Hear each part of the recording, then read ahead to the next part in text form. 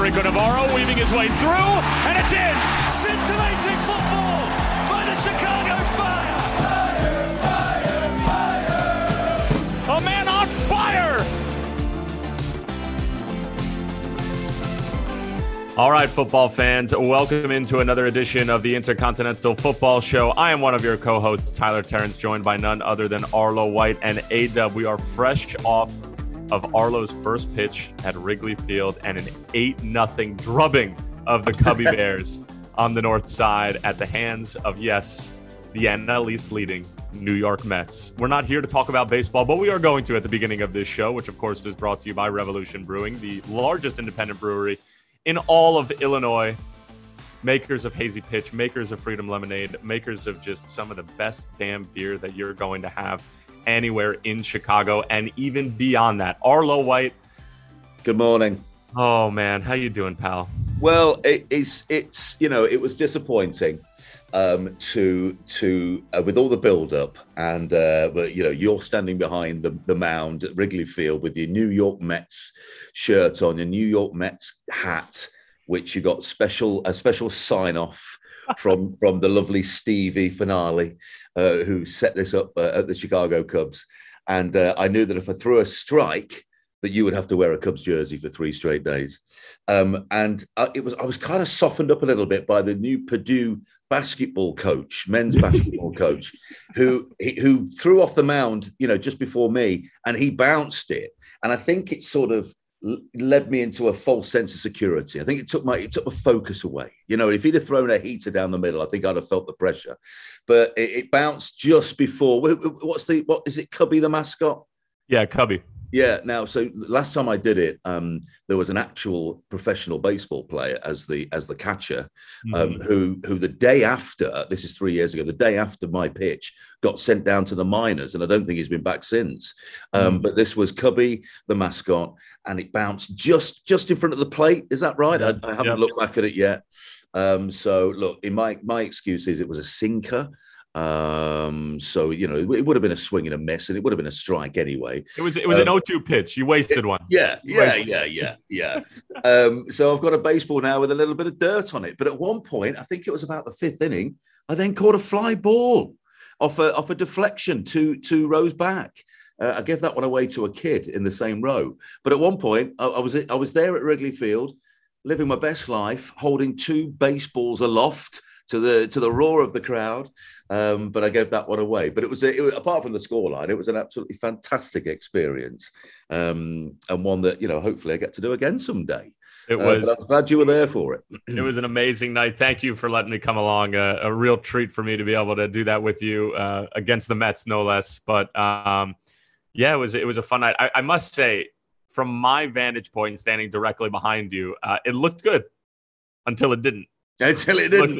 It did look good. I mean, you couldn't have been more dead straight, and your control was there. But whatever work you've been doing with the personal trainer, a few more reps, few more push-ups, whatever it might be. To get it there. The last 2.5 years have not been kind. So it's clearly in many ways, but at least to the power of my right throwing arm. The false sense of security was there even before the Purdue coach threw it out, because Cubby Bear was offering to throw a couple of warm-up pitches with you, and you declined. And I'm like, I'm losing my mind for you, because I'm like, throw the baseball. You haven't thrown one in 3 years. Yeah, I probably won't be so cocky next time. Maybe you and I could go out in the parking lot. I don't know, the day before. You bring your mitt. And we'll do a little bit of practice. But what a fun night. And Wrigley Field, it's such a magical place. It's as soon as you walk through the turnstiles, if you like, and into the ballpark, it's just an amazing environment, sporting environment. It's a beautiful night. There's sun setting behind the stands and golden sunshine. It was just magical. The team at the moment are struggling, and the Mets were clearly the better team, and all round. But just a great night all round. And it's just a great place to spend time, isn't it? What a fantastic arena and a great sporting environment down there. A perfect night for me. I'm sure for you it was damn near close, with the exception of the result for the Cubby Bears. But I'll tell you what, there was a result 24 hours before that game Yes. That certainly was perfect. And a 2-0 win for the Chicago Fire over Toronto. Getting back on track after the loss against Columbus over the weekend. 2-0 lead at halftime. Deja vu all over again. And the Fire this time were able to kill off the game. Toronto were just terrorized by an 18-year-old Colombian by the name of John Duran, who put in the best shift that he's had in Major League Soccer so far. And scoring a brace, he becomes the second youngest player ever to score 2 goals in a game. The only other player, former Fireman and U.S. men's national team player, DeMarcus Beasley. So John Duran is in some good company, and the Fire come away with a big result. The only thing that's painful, Arlo, the only thing is that when you look at the table, and if the Fire had gotten those 3 points against Columbus, they would be 3 points off of a playoff spot right now. That's the only painful thing right now. But you can't do anything about the past. I'm curious on your thoughts and your vantage point from the booth up there with Tony. Yeah, it was a great night. You know, I think we've said it for a while now. You know, that the time is running out. I think you used the phrase "we're running out of runway" in terms of the playoffs. So it was a must win, and the Fire performed. And what impressed me the most about it was, you know, their ability to forget what happened in the second half against the Columbus Crew and instead focus on what worked for them in the first half, because the Fire were fantastic in the first half against the Crew. And then a similar story against Toronto FC, you know, another beautiful night at Soldier Field. And from the absolute word go, from the first whistle, John Duran was sensational. Winning the ball back on the halfway line, the ball bounced to, this is in the 3rd minute, the ball bounced to Chris Mueller and sent him on his way. And from a yard inside the Fire half to putting the ball in the back of the net, 2 touches. Phenomenal. He ran onto the pass. He played the perfect touch into the penalty area. The goalkeeper went down a little early, but John was able to finish, and that just set things up beautifully for the night. And we have to talk about Brian Gutierrez as well, and the audacious flick for the assist for the second goal. And it was a similar situation on the other side of the field where Duran runs through basically from the halfway line and scores again. And, you know, kept his calm, kept his composure, finished beautifully both times. And at one point, with Mavinga going off through injury at centre-back, Shane O'Neill having an absolute horror show and on a yellow card, and the substitutes centre-back McNaughton on a yellow card, you know, I thought there's no way that Toronto were going to end that game with 11 men. They did in the end. You know, Duran in the second half. Well, the Fire were managing the game a little bit more, and Duran in the second half was a little gassed after 60 minutes or so. But look, all round a tremendous night. And I thought your interview with Ezra at halftime was fantastic. He's always very thorough in his answers. Often. Yes. Coaches can't wait to get away and, you know, and talk to their team. And Ezra, I'm sure, you know, gave a fantastic halftime speech. But the thoroughness of his couple of answers to you about how we won't be talking about Columbus and what happened at, you know, in the second half. We're going to be, you know, concentrating on seeing this result out. And that's exactly what they did. And the Fire turned in an all-round excellent performance. And like you say, frustration that they didn't get the 3 points against Columbus, but maybe this is the launch pad for better things, you know, in the second half of the season. And we're on to the next one against Seattle on Saturday. That's right. And as far as the table is concerned, you know, you're 6 points off of the playoffs right now. Atlanta has a slew of injuries, and they've been a little bit of a disaster as of late. You think about this Miami team that Chicago are just 2 points off, and, you know, they have their struggles as far as the roster building and everything like that, but they get Pozuelo on loan from Toronto FC. And then, you know, New England and Columbus have been inconsistent this year. So, and by the way, Cucho Hernandez is making an immediate impact in Major League Soccer, scored 2 goals in their 2-2 draw against DC United, one of which being an absolute screamer. One of those ones where he cuts in from the left-hand side and just curls it into the far post, and a great dive. Very similar to his first goal for Watford on the opening day of last season in the Premier League against Aston Villa, cutting in on the left-hand side of the penalty area and curling it into the opposite top corner. So we know what he can do. We've seen that before, but he's going to be a great signing. And I think Columbus, and A-Dub and I were talking about this before we came on, Columbus are going to get into the playoffs, and they're a team that could very well make another run a la 2020, even if they're not going to be one of the top 4 seeds. They have a lot of talent. Obviously, Caleb Porter is a great coach. And listen, if the game against Columbus didn't go the way that it went, being up 2-0 at halftime and then losing 3-2, like if they had drawn that game or something along those lines, you can't really turn your nose up at the fact that against that type of team, and losing at home or even drawing at home or whatever it was. But of course, since it went down in that fashion, it just makes it that much more difficult to swallow. But the Fire, they're still in it. They very much are. And all the Columbus result did was make sure now you just need to go get a result where you didn't think you were going to get one. And why not go get 3 points in Vancouver in between the 3-game homestand and the Atlanta game? That's really all it comes down to. Go get 3 points somewhere where people did not expect you to get it. And the parity in this league is going to unfold naturally. And you're going to put yourself in a position where you're going to be putting pressure on the likes of Columbus, New England, Charlotte, Atlanta, those teams who are hovering around the playoff line. So great result for the boys. Way to bounce back, particularly with having that situation at halftime, matching the situation on Saturday. Put it behind you, be a goldfish, get the result, move on. And now turning our attention to the Seattle group. And, they obviously win Champions League for the first time for an MLS team in the modern format. They started out the season pretty woeful. I believe it was 2-5-1 to start the season. And since then, they've gone 6-2-1.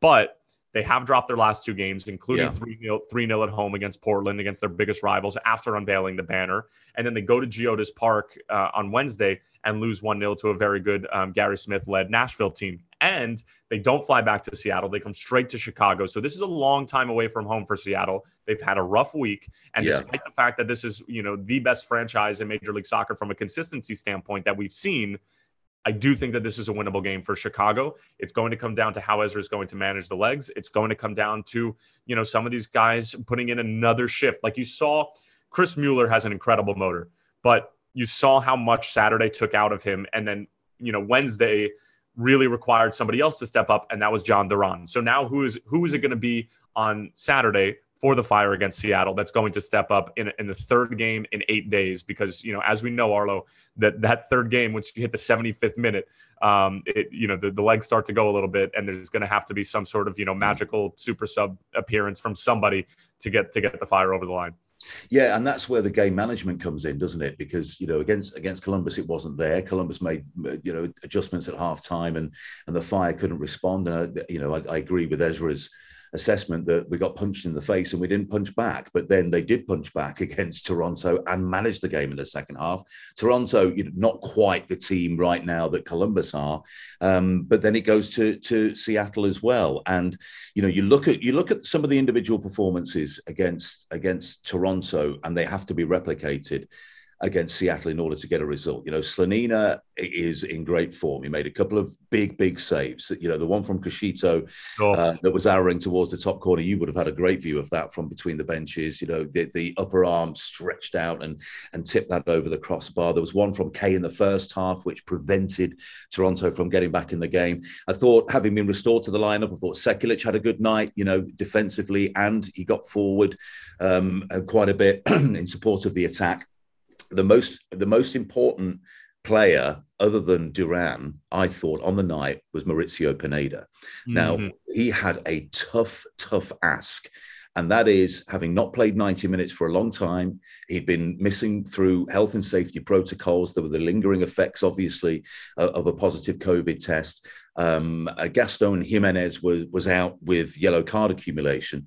And, obviously replacing a DP in the engine room of midfield alongside Fede Navarro in a high energy Chicago Fire team who come out of the blocks and get in the opposition's faces. So you're putting a lot of miles on the clock early in the game. And Pineda was involved in the second goal, a lovely ball out from the the edge of his own penalty area under pressure, which Guti flicked on beautifully for Duran to run onto and score.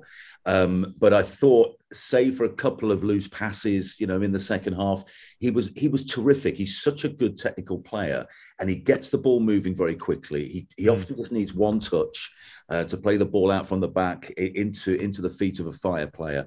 And I thought his performance was absolutely fantastic. And it's great for Ezra to know that, maybe he starts Pineda, I don't know, against Seattle, but it's great for him to know that if Gaston is missing, if Fede Navarro is missing, then you've got a player of the quality of Mauricio Pineda to come in and to just shore things up in front of the back four and and use the ball very intelligently to build attacks. So I think that's a head scratcher for Ezra. Now, it might come down to the fact that, late on, there were a couple of stretches of the toe, weren't there? Because the legs were clearly cramping up towards the end of the game for Maurizio, because he put such a shift in.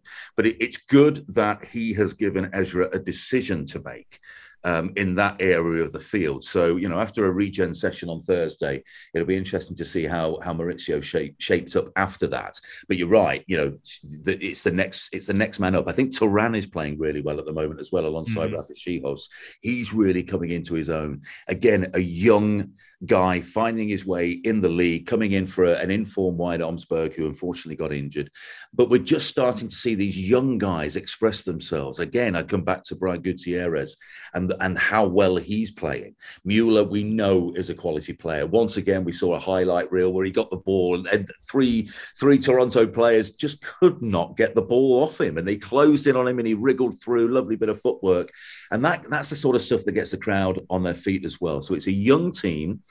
They are going to have to dig deep physically against the Seattle Sounders, but they are just building a bit of momentum. They're building an identity. The results hopefully have started to come. And this is a Seattle team, as you say, who are a little vulnerable at the moment. 2 defeats, didn't score a goal. Massively disappointing against the Portland Timbers at home after unveiling the CONCACAF Champions League banner. I mean, why they did that against the Timbers, I don't know. Whether it was a league edict. I mean, if you want to wind up your closest rival, the best thing you can do is to unveil a banner that says you've done something that they haven't. And they came out and they got punched in the face and didn't punch back. Then they go to Nashville and lose by 1-0. So maybe this is a good time to be playing the Seattle Sounders. Maybe they'll come out with a reaction.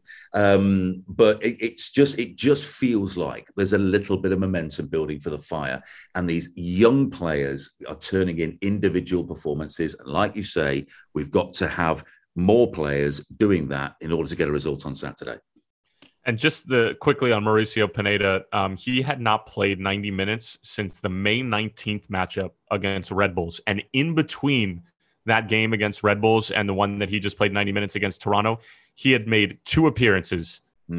One for 46 minutes against NYCFC and one against DC United, where he came on for a hot second. So he basically hasn't played any football since his last performance against Red Bulls and NYCFC on that 3-game road swing. So just an unbelievable ask from Ezra, and a Chicagoland kid answered the call in a big way. So and also, Tyler, in a midfield where I know Michael Bradley doesn't get about the pitch maybe as much as he once did at the age of 34, but there's a guy that's got 151 caps for his country. And Osorio's been a huge part of Canada getting back to the World Cup for the first time since the 80s. And Mark-Anthony Kaye is very, very solid. And it was his first game with the club since coming over from Colorado. But yeah, you're right. That was not dominates that midfield. And I think that's a huge feather in his cap. Agreed. And keep in mind, Mauricio got the start at the beginning of the season because Federico Navarro was dealing with some knee issues during preseason. Mauricio Pineda made that decision to continue to start him very difficult for Ezra, because you bring in Federico Navarro for millions of dollars, towards the end of 2021, and you're like, okay, this is your guy in the middle of the field who's going to play next to Gaston. Mauricio played so well that even when Federico was healthy, Ezra said, I can't break it up. I can't do it right now. We got a good thing going. And until, Mauricio, starts to get a little bit gassed, or we have our first, 3-game week or whatever it is, that's when I'm going to slide in Fede. But every time that Pineda gets an opportunity, he runs with it, and he makes Ezra's decision-making a real nightmare, because he is that good, and he does provide something a little bit different in the middle of the field, whether he is going to replace Federico Navarro or Gaston Jimenez. But a great performance. And you had 3 teenagers probably put in the best performances on the field between Gaga, Guti, and John Duran, and then another Chicagoland kid in Mauricio Pineda, who was bossing the midfield. So just a really good look and an awesome experience for Fire fans. But like you said, this, all focus towards Seattle now. Every game effectively has a playoff atmosphere. You have to get points in every single game now. 3 points at home. And they're going to have to try to do it against Brian Schmetzer and a group that has not missed the postseason since being in Major League Soccer. So we'll see how that's going to play out at Soldier Field. But we do have a couple of updates here from around the league, Arlo. One of them being the All-Star game. Unfortunately for the Fire, No members of Chicago were chosen, but just some highlights. Paul Arriola from FC Dallas, Tati Castellanos, who's obviously scoring goals left and right, Jesus Ferreira, Taxi Fontas, who's been great for DC United so far, Chicharito, Jordan Morris, Rui Diaz, who the Fire are going to see on Saturday against Seattle, Carlos Vela. Some snubs, Georgi Mihailovic. He's been playing extremely well despite the fact that he's been hurt. I think that he probably should have gotten a nod. A-Dub, correct me if I'm wrong here. I also think that Jose Martinez is clearly one of the best defensive midfielders in this league. And I also think that that's a big snub as well. And then you could look at, the likes of Diego Chara, Brandon Vasquez, Jose Cifuentes. I don't know how he's not on it, but obviously this is a big name affair, and, guys are going to get in there and challenge these Liga MX group in the Twin Cities, but should be an excellent week of fun in Major League Soccer. And Arlo, Wayne Rooney should be on the All-Star team, or not quite. He could manage the All-Star team, maybe. I know Adrian Heath has got that job. I was I surprised? Maybe not. DC United are, they were coming off a 7-0 defeat to the Philadelphia Union. So clearly things are not going well in the nation's capital for DC United. Wayne Rooney, I followed last season. I live on the outskirts of Derby. Derby County are a big football club in the Midlands of England, but they've fallen on hard times. They had a local guy, Mel Morris, the inventor of a Candy Crush, no less, the game that swept the world a few years ago. So he made hundreds and hundreds of millions of pounds, and kind of thought that he'd just wave a magic wand, throw a load of money at Derby County and get them into the Premier League. It never happened. And he was running out of money. The club was up for sale. And Wayne Rooney had a situation where he was managing a team that was starting on something like minus 20 points, let's say, because they had points deducted for going into administration, points deducted for financial irregularities. And at one point, it looked like, and they weren't allowed to sign any players either because there was a transfer embargo. So, in managerial terms, he had his hands tied behind his back. And it looked like at one point that Derby County were going to survive relegation to the third division.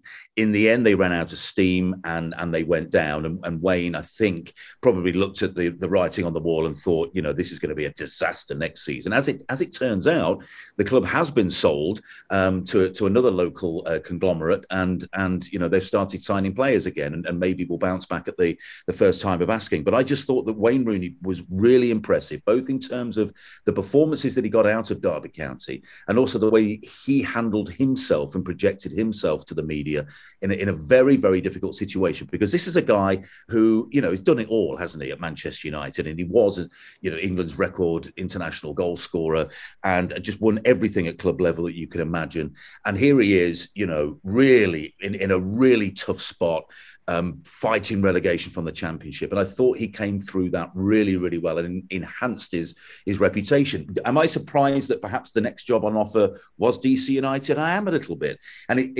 his wife, Colleen, sort of expressed that she didn't particularly enjoy life in DC. That's putting it mildly. That is putting it mildly. So she's not joining him full time. She'll visit, I guess, during the summer months.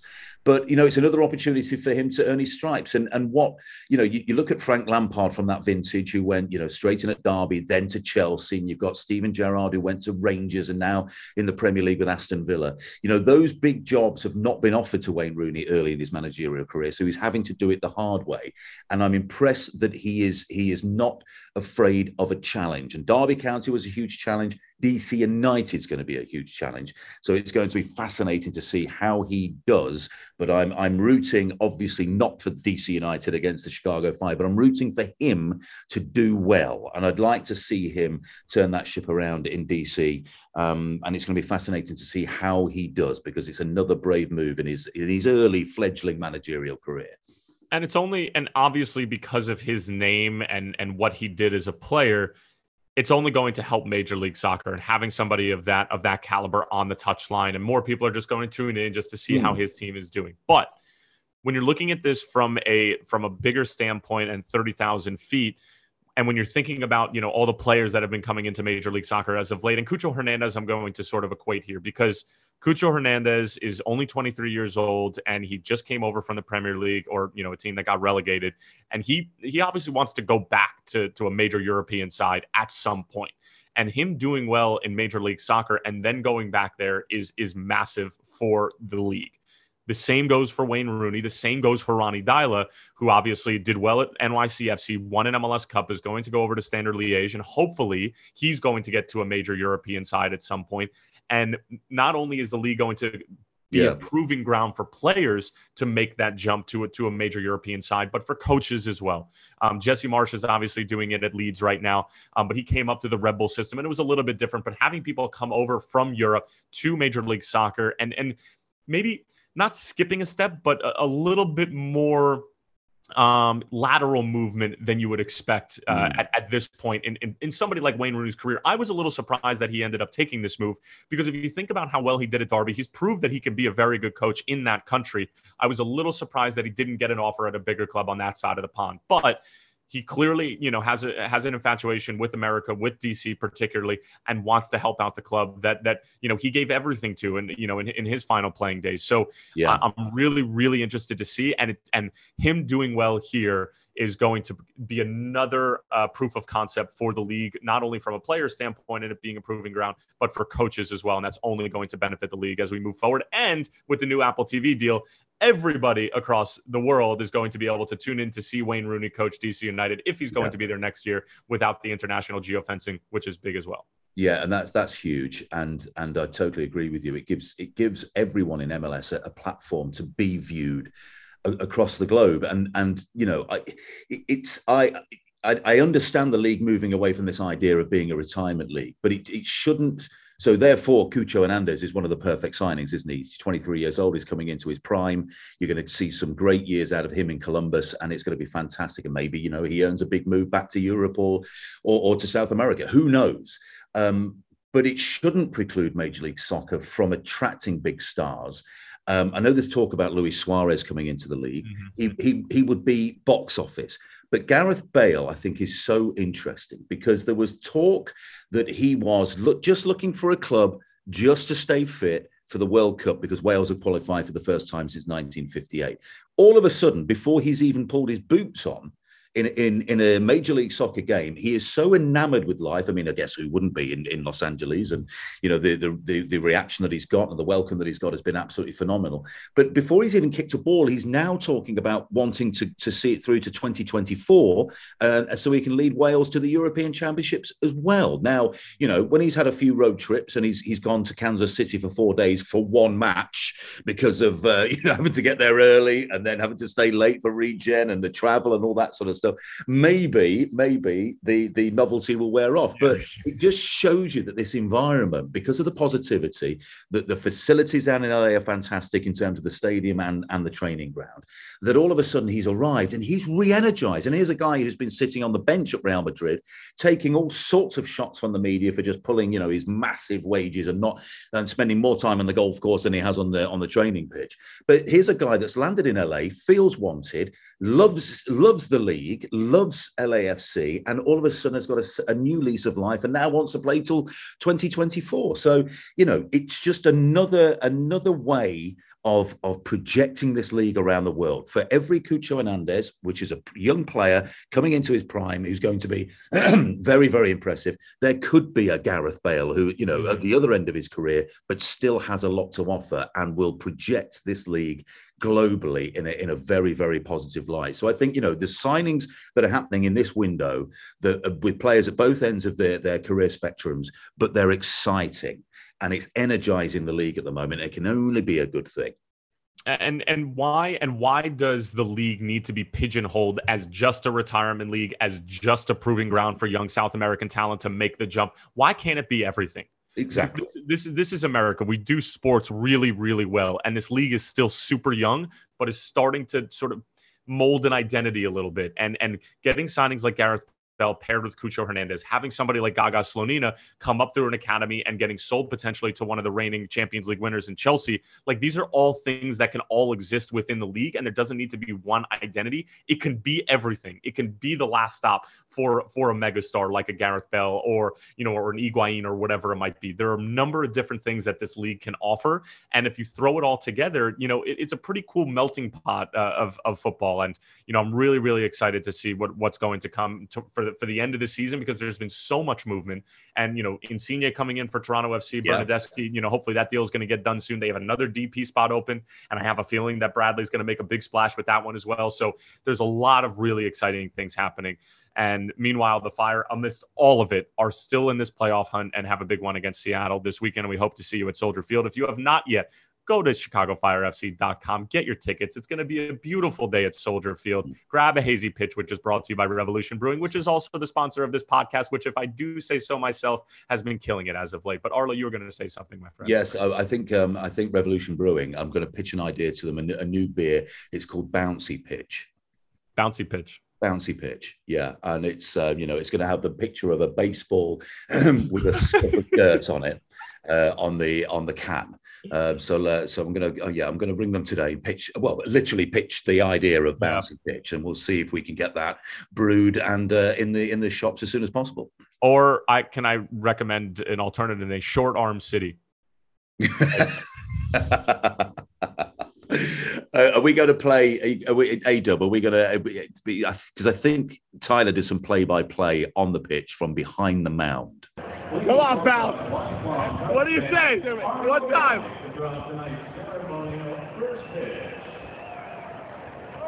Oh, that's not going to do it. Oh, no. I listen, I was scared. I saw it. It was right online. And then I realized that there was no steam behind it whatsoever. And exhale. It was a brilliant cricket bowl, by the way. In an alternative sport, that would have caused the batsman all sorts of problems. Mm-hmm. Sadly, not in baseball.